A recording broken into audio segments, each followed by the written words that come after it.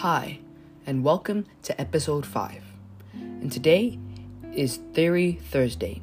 And that means today, every Thursday, I will talk about theories and share my thoughts on them. And today, I will be sharing my thoughts on the theory of self-actualization.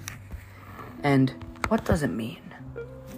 According to Maslow's hierarchy of human needs, to be self-actualized means to desire to become the most one can be. But what does that mean? The desire to become the most one can be. Well, what I think it means is to perceive reality different, to have a big ambition and enough grit to achieve that, and more.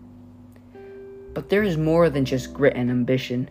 There must be creativity and great knowledge involved, as you cannot look to achieve a medical license without knowledge of medicine. Alongside this, you must be able to become accepting, spontaneous in all decisions on both mind and action. And you must be able to look at life from different angles and spot opportunities in all situations, like a level 5 leader, in which I explained in episode 3. Before I close off, I would like to say, try your best in all that you do. Seek the unknown and explore, because you never know what you might find or become. Closing off, Carter Noah.